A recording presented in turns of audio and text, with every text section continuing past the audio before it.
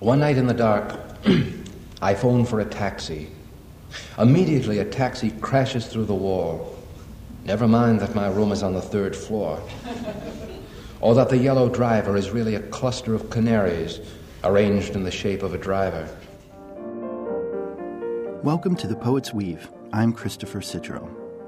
Today I'm reading prose poems by Russell Edson from his recent book, See Jack, published in 2009 by University of Pittsburgh Press.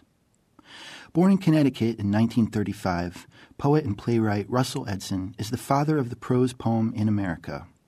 Of Edson, former poet laureate Charles Simic has written, "If it's funny, then obviously it can't be serious, people will tell you. I disagree. Still, almost everybody prefers to be pitied than to be laughed at. For every million poems lamenting the cruel fate of a much maligned and endlessly suffering soul, we get one funny Russell Edson poem. The Hunger. A man puts his head in a hat, but the hat thinks he's feeding it and begins to swallow his head. No, hat, I'm just completing my costume. But his hat begins to suck his head like a huge mouth nursing a breast, sucking the milk of his thoughts into its crown. But not only his hat, even his shoes are swallowing him. A two-headed creature turning his legs into the prongs of a tuning fork and vibrating him to death with road rhythms and footfalls, swallowing him down into the stomach of its distance. But not only his shoes, the rooms of his house are discovered to be the several stomachs of a monstrous cow where he paces back and forth like a cud of grass. Dear Self. A man writes a letter to himself. Dear Self, I would like to know your plans that I might make mine accordingly.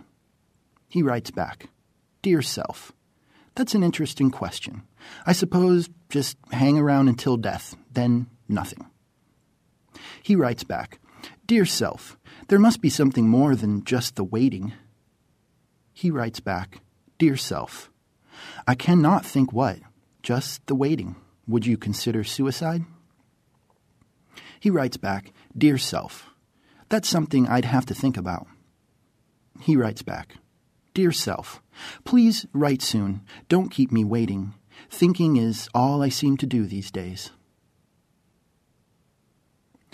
The Transfigurations. He was able to turn amphibians into princes. Scientists had come from all over the world to view the Transfigurations.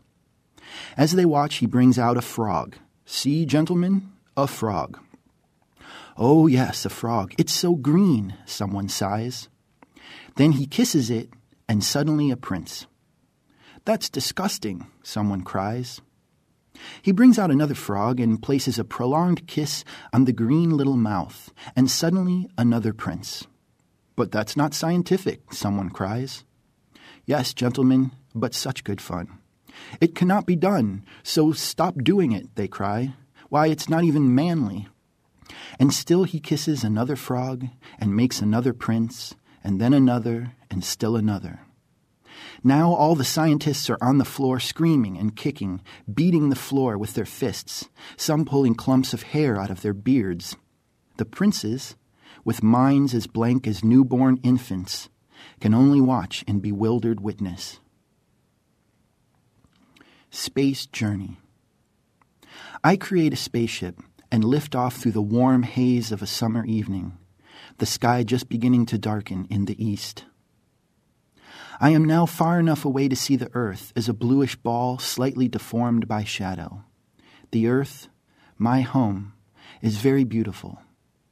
I think of mountains and oceans, clouds that move over great cities inventing elephants and whales in the sky.